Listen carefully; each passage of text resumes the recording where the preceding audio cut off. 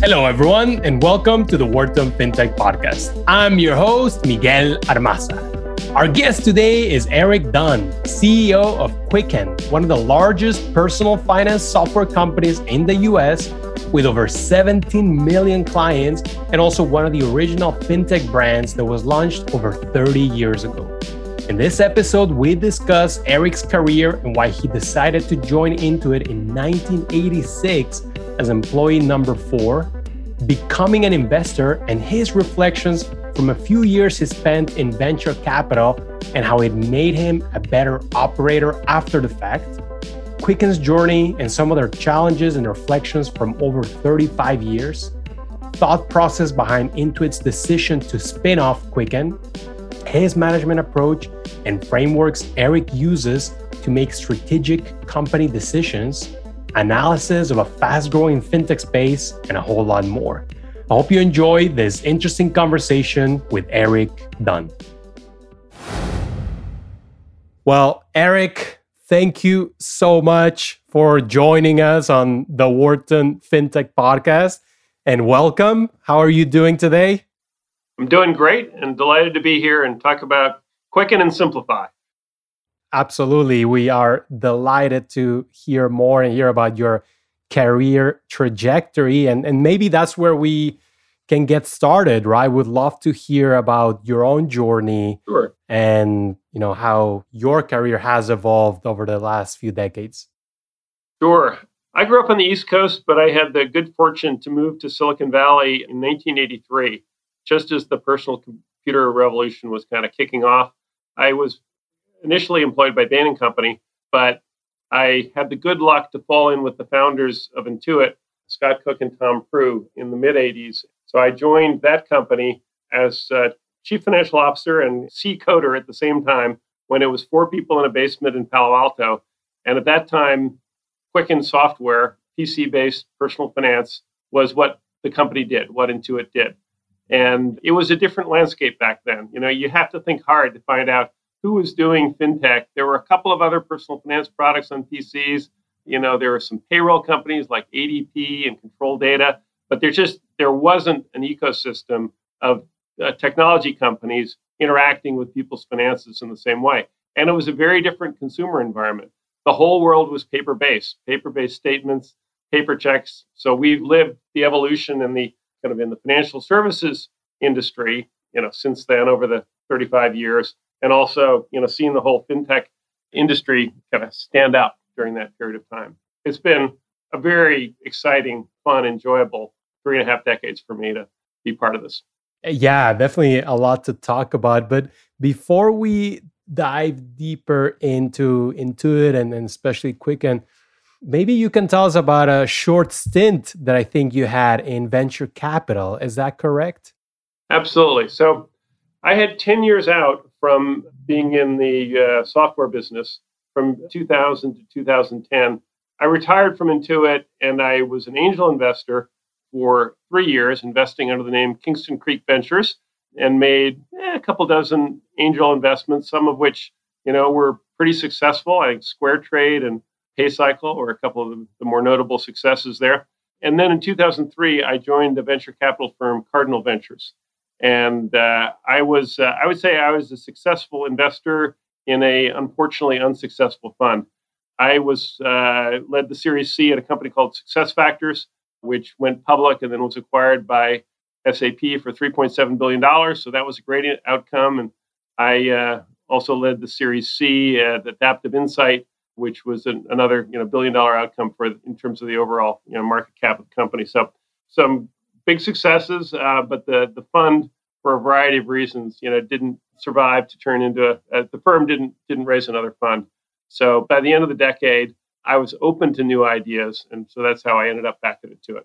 But I would say between my angel investing and venture investing, I probably invested in 40 or 50 private companies, and I've continued to do maybe 50 private companies. Continue to make angel investments even in my current career, and serve on the boards of private companies. And it's been fascinating, interesting, and intellectually rewarding, and occasionally financially rewarding as well. So it's been fun. And how do you think it changed you as a professional into it pre VC and in you going back, with some lessons learned? Well, it's super helpful to have been on kind of both sides of a boardroom table, so to speak. To be in the investor role, to be in the CEO role, and also to be back in the investor role again. I would say, actually, it's probably most helpful to me as a board member to have served as a CEO, because you get visibility into how carefully managed the relationship between a board and a CEO has to be to really work well. And a board member, we have great board members at our company. A board member who provides encouragement and a light touch and adds energy is such a gift.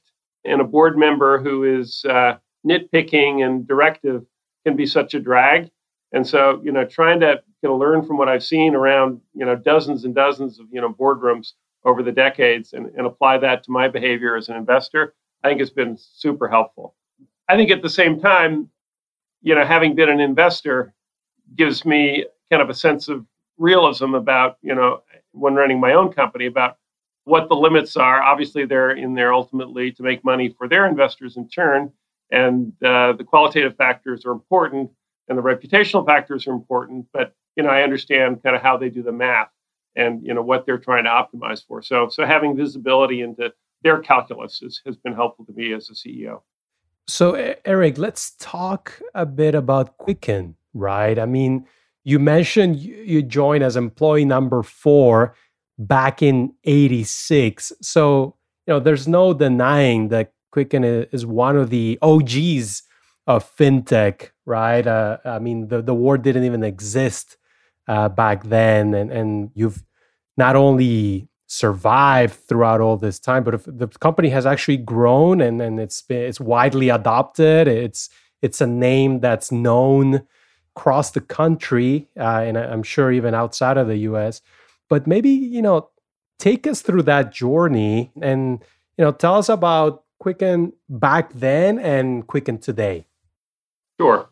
So I think the core concept is pretty basic, that technology, kind of widely used consumer-friendly technology, can help people stay on top of their finances and do a better job running their financial lives. And, whether in 2021 or in 1986, many households have the same kind of fundamental issues, which is they want to make sure that they pay their bills on time and don't have late fees. They want to make sure that they sort of understand their spending and their income and have a reasonable balance. And to the extent that they can afford to, they're making investments that will achieve their life goals, which could be short-term, like saving for a house down payment or sending kids to college, or long-term, paying for their retirement. And so those underlying needs, of keeping track of money and helping people make good financial decisions are very enduring. And I think that's been helpful for our company, that we've been solving the same problem with evolving technology for a long period of time. The big change in our landscape is that in the mid-90s, until the mid-90s, the only way for a consumer to enlist technology to help them with their finances was with a product like Quicken or Microsoft Money, our competitor at the time, because there wasn't a bank website and there wasn't a bank mobile app. So the world changed a lot in the mid-90s as banks began to add website, and then in the 2000s, or after the iPhone, when banks began to have really strong mobile apps. And so the role of Quicken evolved as that happened, really very much in the mid-90s, which is that Quicken found a new role as solving for people who have what we call multifaceted finances. And the observation was that if I have a simple life and I have one credit card and I have, one bank account at Wells Fargo, the Wells Fargo app is going to be great for me. And there's really nothing else I probably need. But by contrast, if I have bank accounts at 3 banks and I have 4 credit cards and I have 3 brokerages and then I have a rental property and a mortgage of my own house that's the place where things get hairy, and where a third-party product like Quicken can do a really great job of bringing simplicity to complicated finances. So that's the role that we've evolved towards. And that's also the technology that we built. Today, Quicken software is able to reach 14,000 financial institutions to collect, bank transactions, credit card transactions, broker statements, including transaction history, foreign currency rates, if you care about that, credit reports, and then over 10,000 billers. So you can get your phone bill or digitally in product, and actually you can pay it with Quicken as well. So we've evolved to be a great place to bring the financial world together simply in one place for people who have multifaceted finances. And that's been a durable need also, just like the earlier need to have some tool to help me use technology to understand how my money comes and goes. So we solved that really well with Quicken, I would say, probably after Intuit bought Mint in the late 2000s, 2009, I think they kind of took the eye off their ball and stopped, paying as much attention to Quicken. And so, it got a little stale, a little dog-eared. And so that was where we had to, fix things up, which we've been doing. But at the same time, would you like me to talk about kind of what we're doing going forward? Because I could bridge to that, or I could stay on this current topic. No, absolutely. So our first challenge as a standalone company after we were divested from Intuit in 2016 was to restore the greatness of this software product that had been around already, for 30 years. And it was just basic block and tackling and, putting time and money into improving the performance, reliability, the visual quality, the appearance, functionality. And we've been doing that for 5 years. And we've seen 30-point NPS gains. And, one of the things we're proudest of is we migrated to a subscription model, and our 3-year renewal rate is it's like 93%. I mean, it's really excellent. So people who are using our product find real value in it. They want to keep using it. So that was the first thing that we did. But as we started to think about how we could have a growth company in the 21st century, we had a little bit of an internal debate about whether we should take Quicken, which was a very well-known brand, and try to open that up to bring new users, 21st century, and of course younger users, into the customer base, or whether we should start with a little bit more of a clean sheet of paper. And I think we made the right decision, which was it's a blank sheet of paper with a little bit of a letterhead on it. The Quicken brand we brought forward is the sub-brand for Simplify by Quicken because people trust the Quicken brand. And trust is important in financial technology where, there are bad guys out there trying to steal your information and do bad things. But the key decision was to start effectively with a clean sheet of paper and say, we know that modern 21st century customers have the same needs that we talked about. They need to pay their bills on time. They need to understand how much money is coming in, how much money is going out, how much they can afford to spend, how much they should save, how they're making progress on their savings. So we knew that those underlying needs were the same, but we also knew that 21st century customers were completely different. Unfortunately, we've been bringing a lot of younger people into our company. We've had an internship program, even when we're kind of in the process of being divested by Intuit, just to make sure that we are hiring engineers who have, 20-something mindset rather than, a Quicken mindset.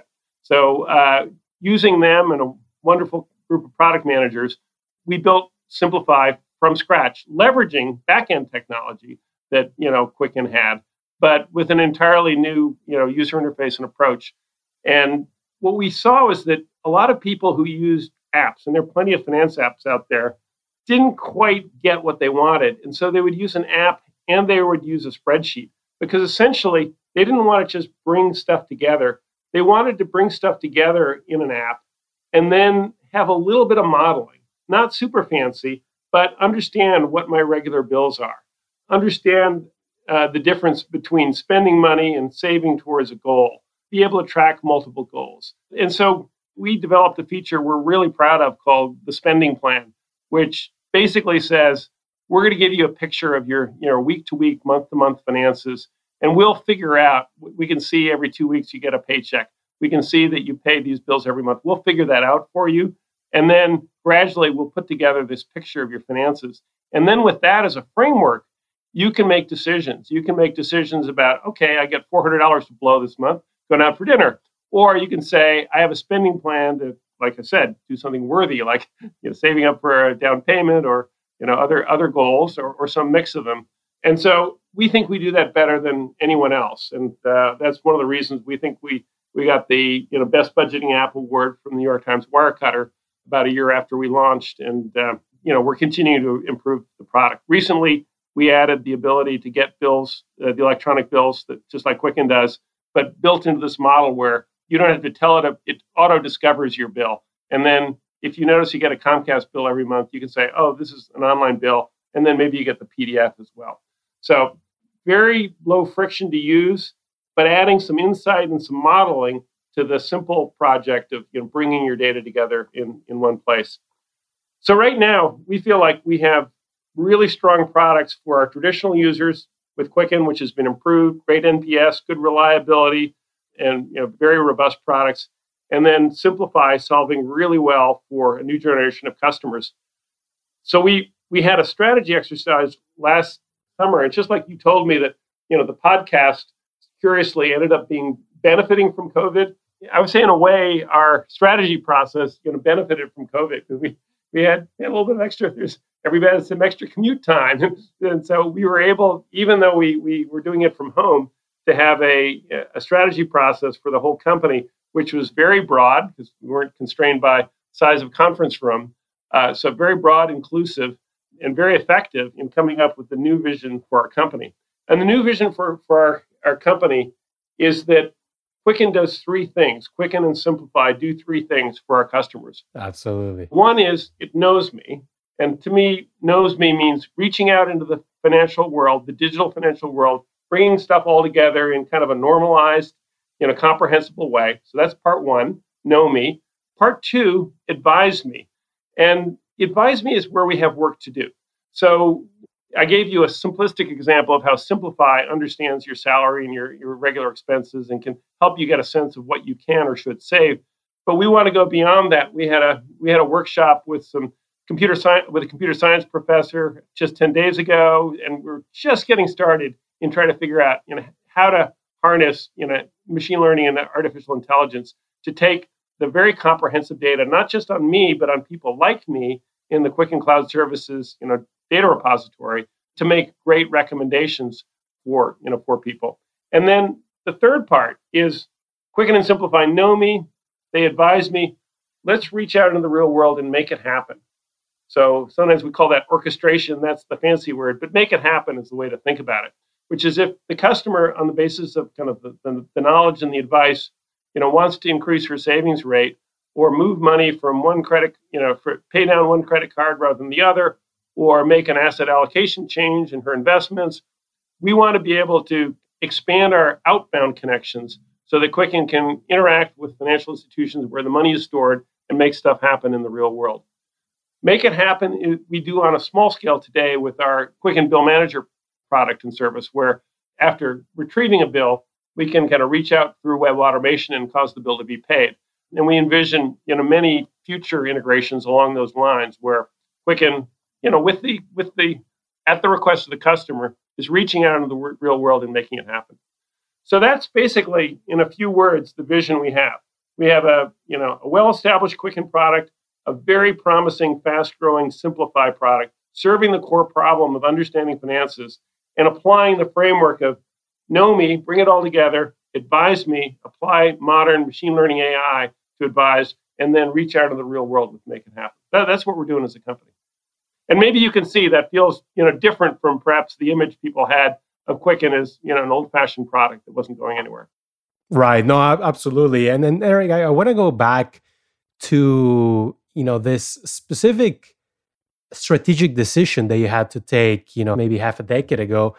I think it'd be interesting to hear about your management approach and how did you build consensus, or how did you approach making that decision, right? How did you work with your executive team? And from your point of view, why did you think you guys were successful in the ultimate decision? So you're talking about the decision to have a clean sheet of paper for Simplify? Absolutely. Yeah. Well, great question. Interesting. And I should start by saying my prejudice had been that there was one Quicken and everything would be monolithic and it could be a Swiss Army knife and solve for me and solve for my kids at the same time. So the reason we did something different is we had a product leader named Kristen Dillard who thought about the opportunity and I don't know quite what process it was, but she came to the conclusion that was not the way to go. She came to the conclusion, we should have a separate product. We didn't have a name for it. We called it Acme. So in the early days, but the word Acme meant it's not the same as Quicken. We said we're going to fork it conceptually from Quicken. And the only thing I would take credit for personally, because as I said, that Acme was by no means my idea, was having a company environment where people felt sort of free to have a different idea and try to persuade people and then be successful. I think we inherited many good things from the Intuit culture, as well as leaving behind some baggage when we were divested. And one of the things that we inherited goes all the way back to Intuit's founder, Scott Cook, which is to be very data-driven in our decisions and try to be unemotional and fact-based in coming to business conclusions.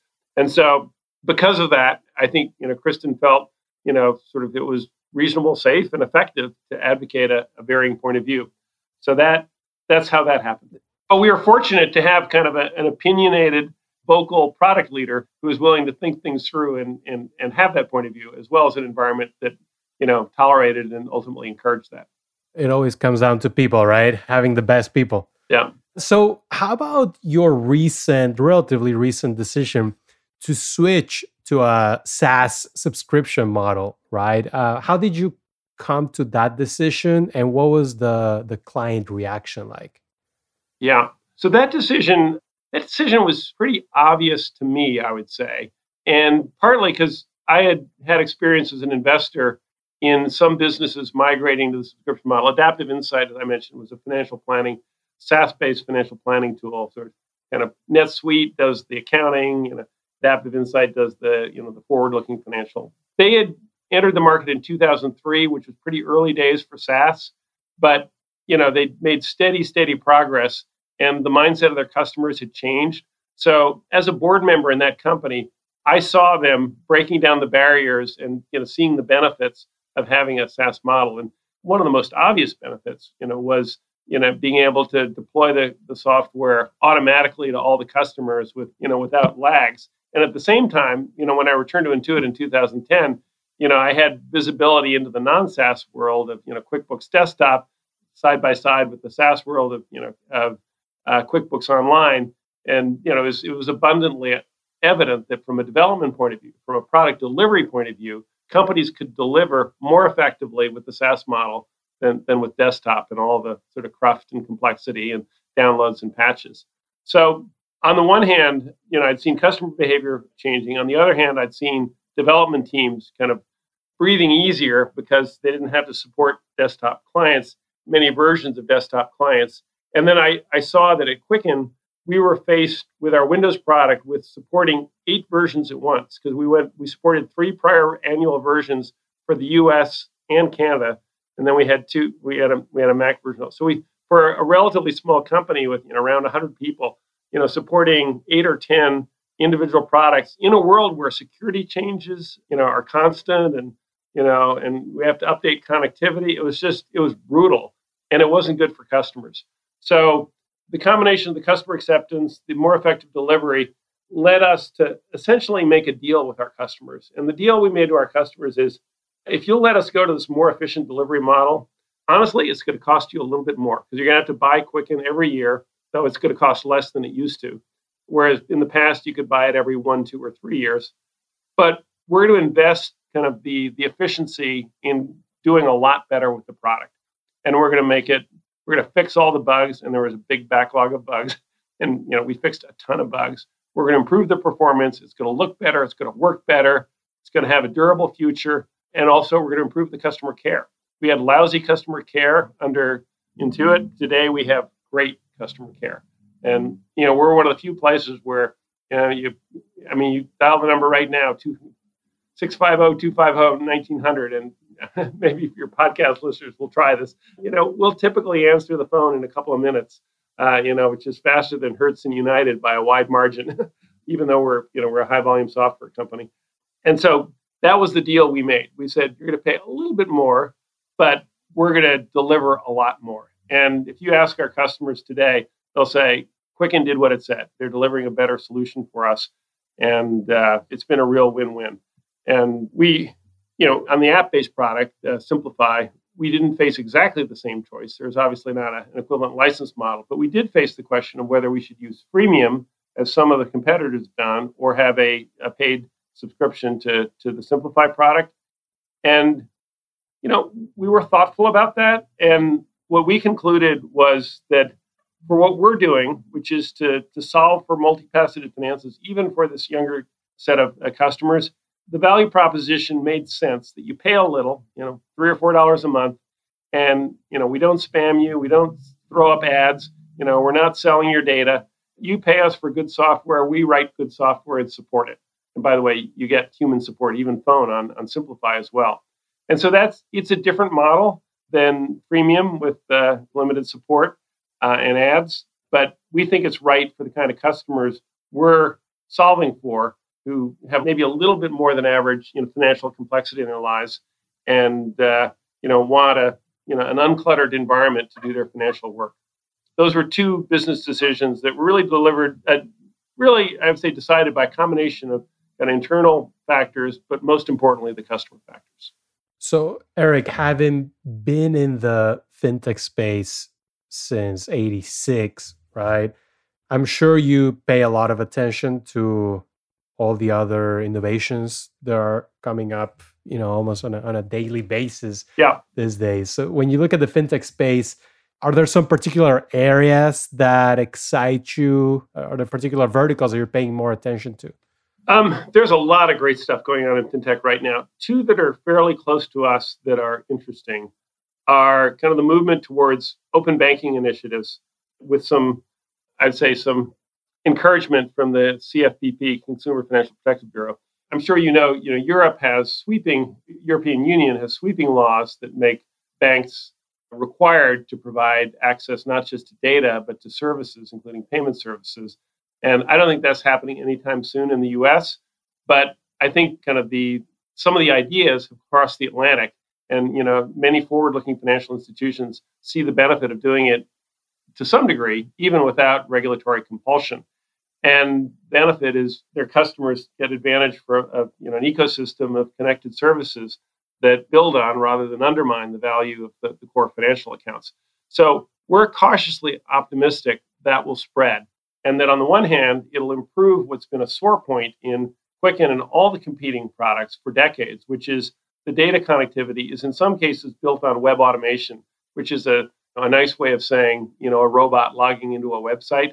That's a really bad way to collect data for a finance app. And so the industry, I think, is slowly moving away from that with permission-based APIs for reading information. And so I think that's one of the better overflows of the open banking ideas from Europe. What we're optimistic will happen, however, in addition, is that some thought leaders in the FI world will open up two-way APIs to make it happen, and that they'll derive value and the ecosystem will derive value as well. And again, borrowing intellectually from what's now possible in continental Europe. So that's one area we're super excited about. Another area is an initiative being sponsored by the Federal Reserve called FedNow. You probably know that the Federal Reserve is kind of the co-operator of the ACH network. So payments in the U.S. work, other than cash and checks, which are declining, there's card-based payments, which are ubiquitous, fast, and expensive, and there's ACH, which is ubiquitous, slow, and cheap. But there is no ubiquitous, fast, and cheap yet, and FedNow has the promise of being that. And so we're actually kind of working. There was a task force that I participated in personally as a company, and we're engaging closely with the Federal Reserve Product Management Group on this, and looking for the right partner financial institutions to start piloting some work. But the vision is that with appropriate security and authentication services, fintech services or bank services could initiate money movement freely and securely and instantly anywhere in the U.S. between financial institutions. And it would just take friction out of many of the things that are either slow or expensive to do today. And it'll be a while. The project's been going for 5 years, and I think that the launch date, even in pilot, is still a couple of years away. But I think that has the potential to radically change how well finances work in our country. I'm really looking forward to taking advantage and being an early adopter. So those are a couple of areas which are exciting to me personally and to our company. That is really, really interesting. And one of the things I like about this podcast is that we get to cover fintech globally and kind of see what's going on in other places. And you mentioned, Europe being a pioneer in open banking, and kind of reminds me of a place like Brazil, where open banking is also being adopted with a lot of similarities from the UK.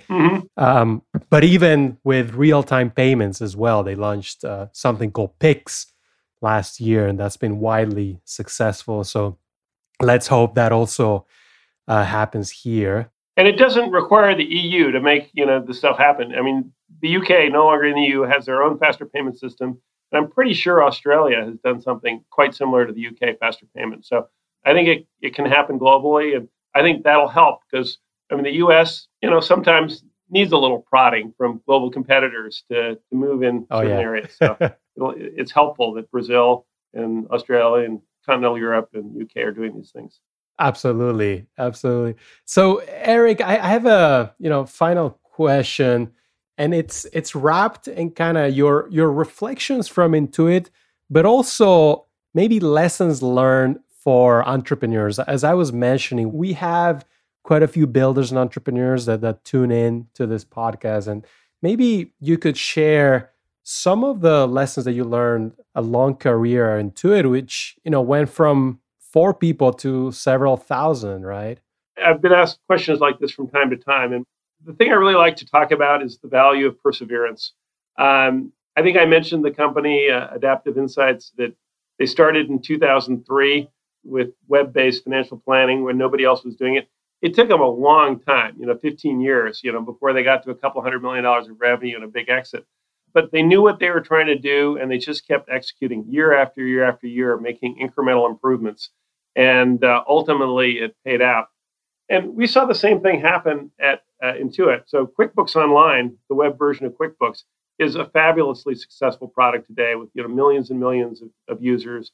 And it started actually I think it launched in 2000. And when I returned to Intuit in 2010, the number of users was, 30, 50,000 small businesses using it after 10 years. But Intuit believed in it, and perhaps they'd been early, in 2000, doing online accounting. But they continued to invest, year after year in that product. And the first 10 years were not glorious, but starting in 2010 and up until, the last 10 years have been fabulous. It's been a huge driver of the growth of the company. So some of these things take a while, I guess. And the companies that have the perseverance and the persistence to keep hacking away, I think, often end up being very successful. And I think that's certainly our vision of Quicken. Is not that we're an overnight success, but, we're a durable success. And, we follow the long-term trends and, continue investing against them and create value in that way.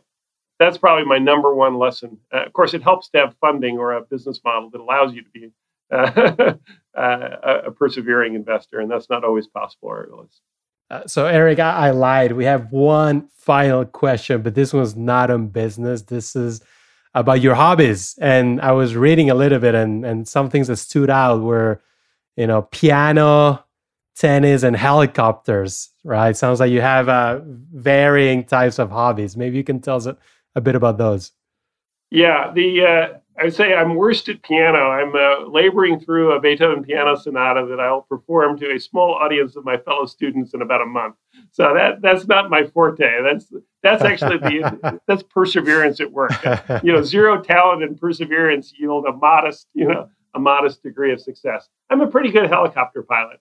I started flying Robinson helicopters with the small R-22, which is sort of the motorcycle of helicopters, in 1996. I moved to an R-44, which is a 4-place piston engine helicopter, in 2000. And I recently got the R-66, which is their slick 5-passenger turbine. And it's a wonderful helicopter. And actually, really, it's a tribute to modern electronics, what the nav systems are on a modern aircraft like that. And it's just a really fun aircraft to fly. We have a country property that I can land on. So that's kind of helpful and gives me a mission. But it's just, you get a phenomenal view of the landscape, and it feels safe to me because you land a small airplane at 60 or 70 miles per hour and it's harrowing. You land a helicopter at 1 mile an hour and it just feels safe. So it may seem unsafe to you, but to me, it seems like the only way to fly. I'm definitely jealous. And you're probably the first guest we've had that can fly a helicopter, as far as I know. We had a couple of airplane aficionados, but not helicopters.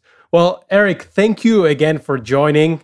Fantastic conversation, and congrats on a wonderful career and amazing success. I definitely look forward to following everything to come out of Quicken. And thanks again for joining us. Great. We're excited about where we are, and we think we have a great vision to execute on, and look forward to serving many, many customers in the decade ahead. So thanks for the airtime. Thank you for listening to today's episode of the Wharton FinTech Podcast. If you like the show, please consider leaving us a review or letting us know in the comments. It means a lot and helps spread the word to more listeners. If you want more content from our FinTech community, please subscribe to our podcast channel and find us on LinkedIn, Twitter, and the rest of social media at Wharton FinTech. You will find interviews, articles, videos, and much more analyzing all aspects of the industry. We also want to extend a special thank you to our show editor, Rafael Ostria. Signing off, I'm your host, Miguel Armaza.